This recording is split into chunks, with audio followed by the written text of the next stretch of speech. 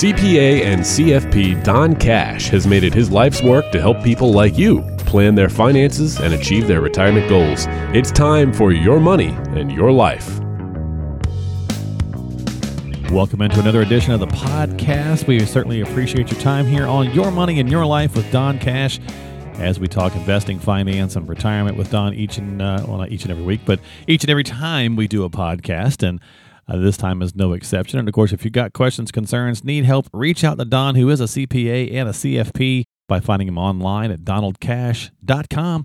That's donaldcash.com. And of course, this week, as I said, we do investing, finance, and retirement every week. And we're going to do reinvestment risk this go around on the session. So we're going to dive in and get that going. But first, Don, what's going on, buddy? How are you? You were down here in my neck of the woods recently. How was your trip? Yeah, I was in Charlotte a couple of days ago. Great city. They call it the Queen City. That's I didn't right. know that. Queen City. Yep. Had a one-day business meeting there. Was able to visit some friends that moved there from New Jersey. It seems like everyone's moving, in that area from the Northeast over the past, let's say, 5-10 years. North, South Carolina, Tennessee, Florida. Yeah. Right. All those areas. And the weather was perfect. We talked about that before the show. Couldn't help but notice the number of young people in this city, Mark. It was amazing. It reminded me a lot of a city like maybe Nashville or Austin, Texas. Yeah, it's certainly been going that direction for the last couple of years. And now it's a great area. And I'm glad you had fantastic weather, too, because it was gorgeous. Yeah, it was perfect. And it's only about an hour, maybe an hour and 20 minutes from Newark Airport. That's where I traveled from. Right.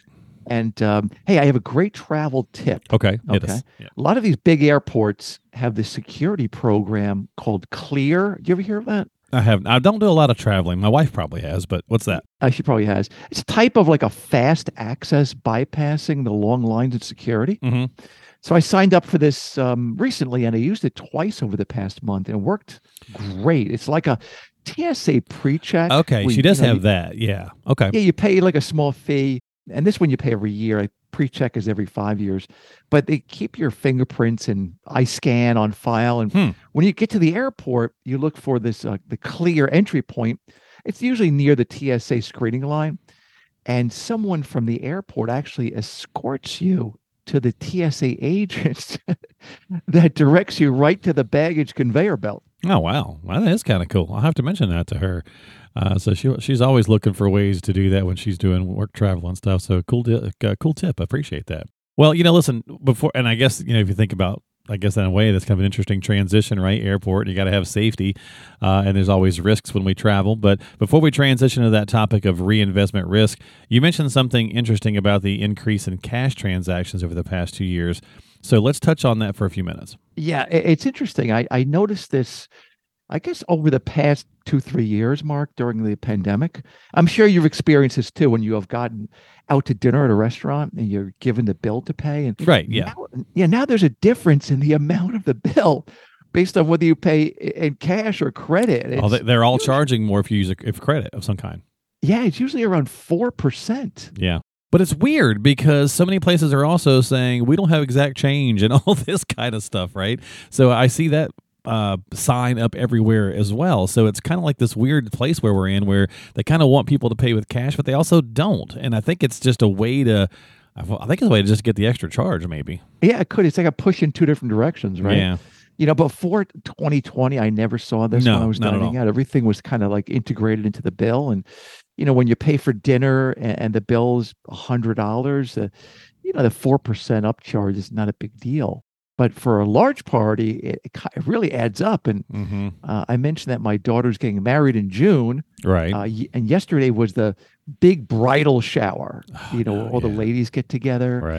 Right. So paying for the event at the restaurant in cash saved like over $100. And when June rolls around and the wedding venue offers a cash discount, it adds up to like over $1,000. So as much as you mentioned before, people talk about this cashless society, it's like the banking system with the high fees is incentivizing people to actually use cash more often. And, you also see this, Mark, and I've seen it before with like home improvements and car repairs and hair salons. They're kind of getting in on this too. Yeah, it's just like our society, right? To literally do two things at the same time that are opposing, right?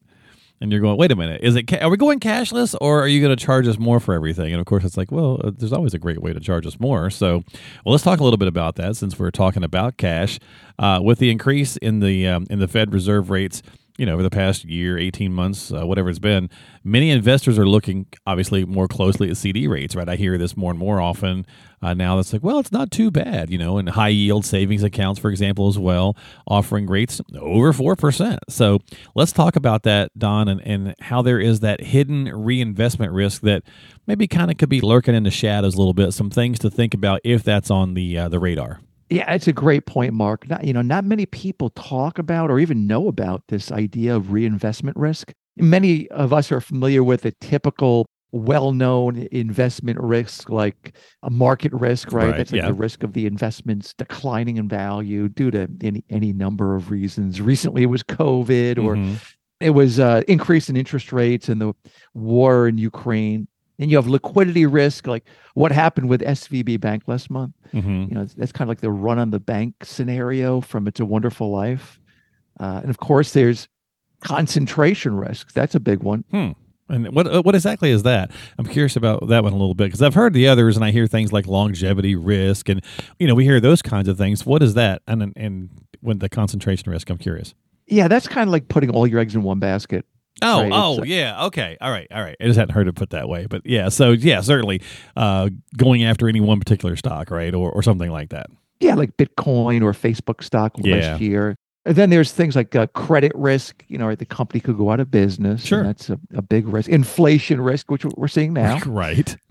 Interest rate risk. That's the risk that interest rates could rise, and you're stuck with a long-term rate. And that was another SVB bank problem, right? The interest rates were going up, and they were stuck with a low rate for a long-term, long-term rate.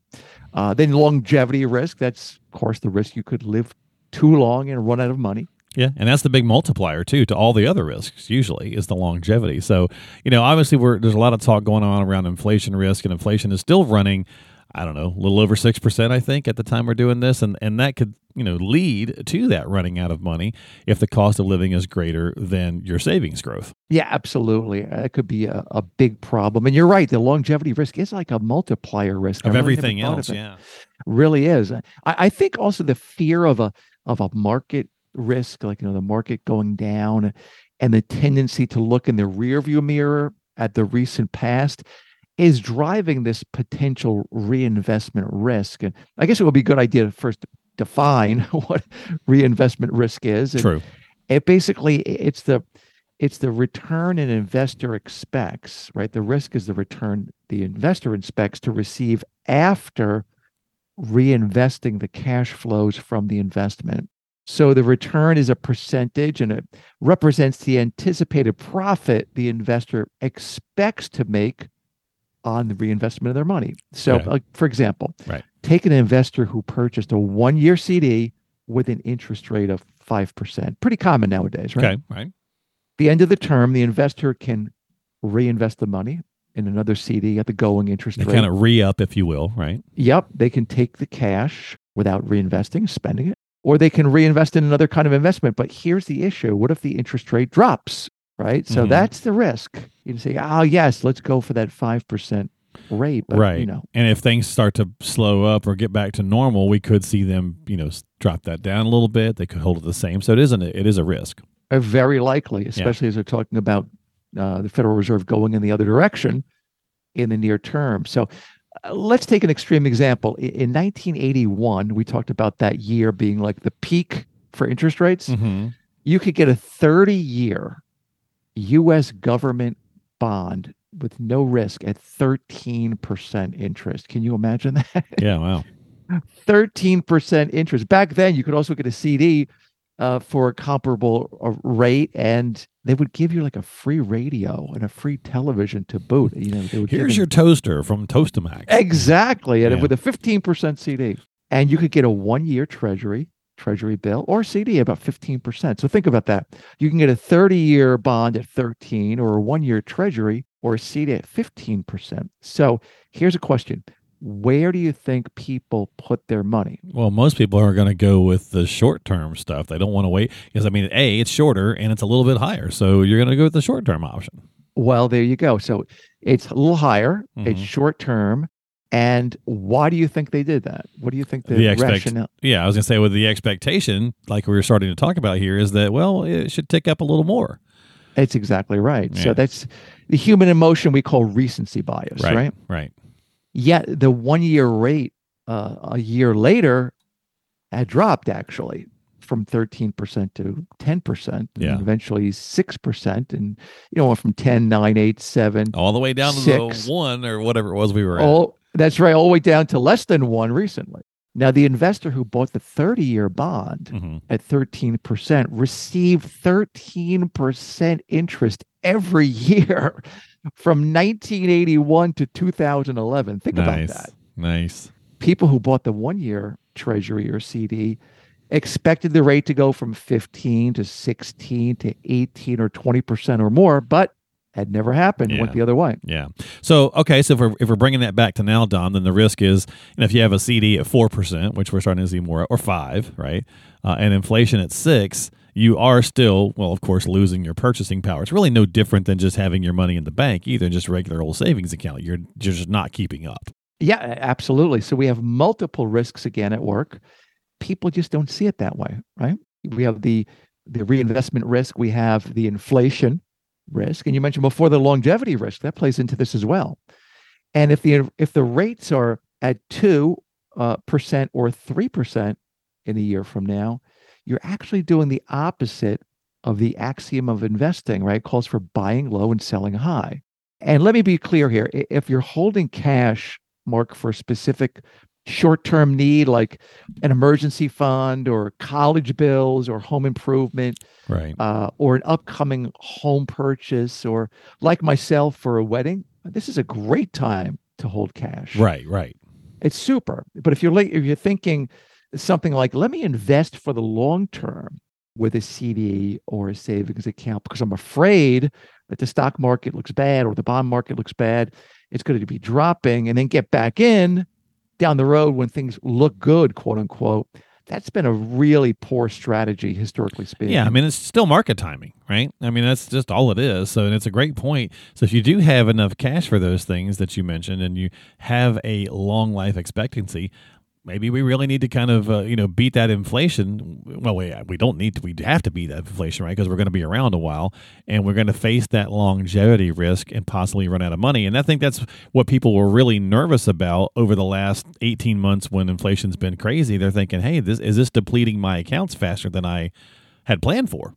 Yeah, it's funny that inflation risk is really not something we've dealt with, right? Over the past we've done many numerous podcasts on that, right? The last 40 years, really. Yeah, I mean, we've talked about that recently. We've done podcasts on this, but in terms of the investor's mindset, right, it's not something that we've dealt with, right? We just kind of assume prices are going to be low, inflation is going to be low, but now we're thinking, hey, what happens, if we push the inflation rate on stuff going forward? Mm-hmm. It's a real issue. So it gets back to the basics of really matching the asset, the savings, Mm-hmm. with the liabilities, the expenses. And there seems to be like 2 classes of CD and bond buyers right now, Mark. The first one is using the high interest rates to keep savings for a short-term need, like I mentioned before. Okay. They're doing the right thing. And there's those buying CDs or putting money in savings account to time the market due to like fear or greed or that sort of thing, and really doing the wrong thing. Now, how is that different from interest rate risk? That's a good question. The interest rate risk is actually the reverse risk. So let's go back to the last example. Okay. For example, let's say an investor who purchased a 10-year CD or bond, bond's more applicable here, a 10-year bond, a year ago with $100,000 with an interest rate of 2%. Now you can get a shorter term CD or bond at 5%. So you're kind of stuck with that bond, right? At the 2%, if you want to sell the bond, it's worth a lot less than $100,000. Yeah, someone's not going to give you that for it, right? Yeah, you may need to wait it out and miss out on the higher interest rate. And it's particularly painful for an investor with with high inflation. Well, to your point earlier, that's basically, and we talked about this on a prior show as well, that what the whole SVB situation appears to have been around is that they did basically just that. So you're just, again, losing that purchasing power. Yeah, and that's what caused the bank to eventually fail. And they looked at it in terms of the value of that bond, and they say, well, this is a problem here. Yeah. So, you're losing the purchasing power as an investor, right? The bank is just losing the value as they look at the viability of the bank going forward. But right. keep in mind that if you have a well-diversified portfolio of stocks and bonds, you have stocks that historically beat inflation and bonds that, if they're short-term bonds and high-quality bonds, are taking advantage of the higher rates today, and they're acting like a stabilizer for the portfolio. Now, break down a little bit what you mean by that, Don, with the bonds. So the bonds they should be looked at as a stabilizer inside the portfolio. It's kind of like the ballast of a ship. So I'll give you an example. My wife and I love visiting Savannah, Georgia. I'm sure you've been there several times, right? Right. Yeah, definitely. Yeah. So there's a street there that's on the Savannah River that runs parallel to the river called River Street. What a shock. Yes. Clever name. But it's paved with cobblestones. I mean, it's literally probably hundreds of thousands, maybe millions of cobblestones from ships that landed there from Europe in the colonial days. Now, the large rocks were set at the bottom of the ship when they left Europe to create a heavy weight to stabilize these ships during the rough voyage, with the pounding waves in the Atlantic Ocean. Right. And when they got off the ship, they unloaded the rocks and they just set them in the street to create these cobblestones. So a high quality bond portfolio is kind of like the ballast of that ship, right? It reduces the ups and downs of the account. And this is particularly a big deal in retirement, especially when you're taking money out for living expenses. Well, and a lot of times I think most people feel comfortable with the general concept, but certainly this past year we saw bonds, unfortunately, not do so well in that regard. But typically, yes, this is the thinking. Yeah, and no doubt. And keep in mind, it's really the type of bonds that's the key here, right? So a long-term bond, last year, quality, the government long-term 30-year bond was down like 28%. Right, yeah. Huge. But if you had a short-term, it was down much, much less, maybe gotcha. 5%, 6%. It still acted like the ballast of the ship because the S&P 500 was down 18%. Some of these stocks were down 30, 40, 50, 60, 70. Okay, I see. So it still acts as a stabilizer. And on the stock end, a diversified portfolio, if it had a mix of value, growth, it had large and small stocks, international, that brings down the volatility as well. So keep in mind, if you have a well-diversified portfolio, you might have a small part of, let's say, a $10 million government bond coming due today in the bond portfolio. Now, the portfolio manager is now buying a 1-year treasury or a 3-year treasury at 5 or 4%. They're kind of doing what you're trying to do with a CD, just at a much, much higher level. Yeah, that's interesting for sure. And that makes more sense. So I'm definitely tracking with you now. And so what is the advantage of that on that larger scale? Yeah. Keep in mind that one of the fundamentals of sound investing is to rebalance. Right. We talk about that often, right? Yep. Sell high and buy low. So if the stocks do well, you can sell some of the stocks and buy more bonds. And if the bonds do well, you can sell the bonds and buy more stocks, right? So the CD is not liquid, right? You can't sell it to rebalance the portfolio. You're stuck with it. Right. And most of these high quality short-term bonds, you could sell at any moment of the day. So that's the precept of good portfolio management and just sound investing, is to buy low, sell high, and rebalance regularly. And it requires three main traits, Mark, that many investors and even financial advisors, I sad to say, lack. One is patience. The second is discipline. And the third is just having an understanding of these things. And we feel that an educated investor is just able to sleep better at night, understand how they match their investments with their goals, and they could just live a life more involved with their purpose and meaning and do the things that they enjoy doing. Yeah, and again, that's one of the reasons we do the podcast and just to share this information, because I think that's really truly where some great value comes into play by having someone like Don on your side, because that's the point, right? I mean, we're trying to just enjoy our retirement, we're not trying to stress and think about all these nuances, but it is good to have that good knowledge base, not only for ourselves, but certainly working with, and as Don, you just mentioned, some advisors don't even talk about this or do this stuff. So if you've got questions, you need help, again, Don is here to help. He is a CPA and a CFP, so clearly looking at both sides of things here. So reach out to him. Get yourself onto the calendar if you've got some questions or concerns. You can find him at donaldcash.com. That's donaldcash.com. Don't forget to subscribe to the podcast. Your Money in Your Life and all that good stuff is there as well. Lots of good tools, tips, and resources. But definitely reach out and if you have some questions, and really talk about it, because it is hard. Patience, discipline, understanding. It's definitely tough, Don. No, absolutely. I think the key takeaway here, Mark, is don't get caught up in recent events. And that's hard to do, but it really is. It could be bad news like we've experienced recently and like over the past several years with the pandemic. It's impossible not to get caught up in it, right? But or an increase in interest rates, what we've experienced over the past year to 18 months, and don't get caught up and react emotionally. And of course, as we just said, it's easier said than done.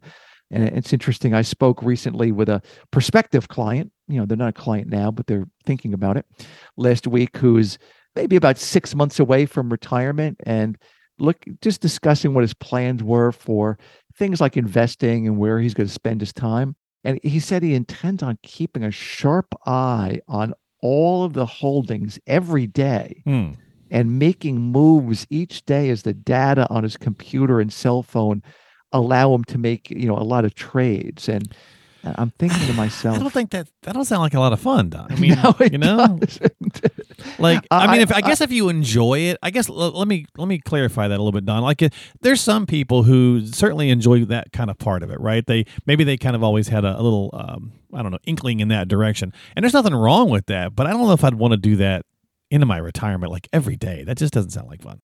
Yeah, it's interesting. I've heard that where people say that, Mark, I enjoy it, but I've heard people who quit it and they say, and I ask, why'd you stop? And they would say, my wife hated it.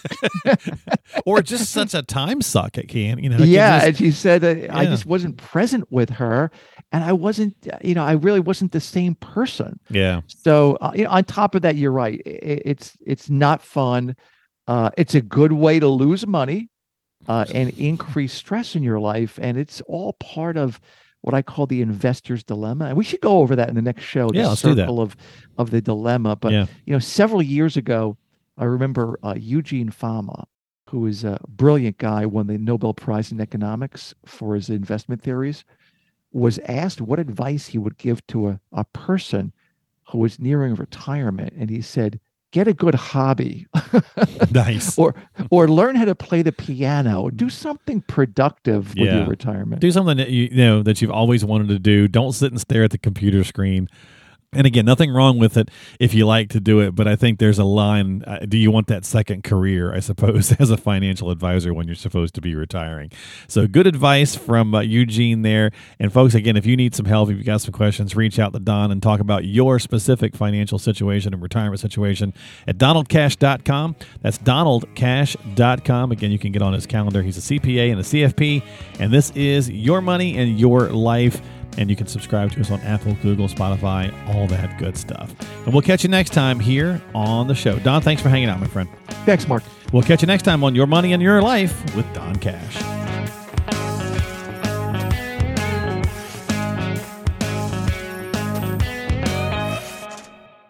Investment advisory services offered through Donald W. Cash & Associates, LLC, a registered investment advisor in the state of New Jersey.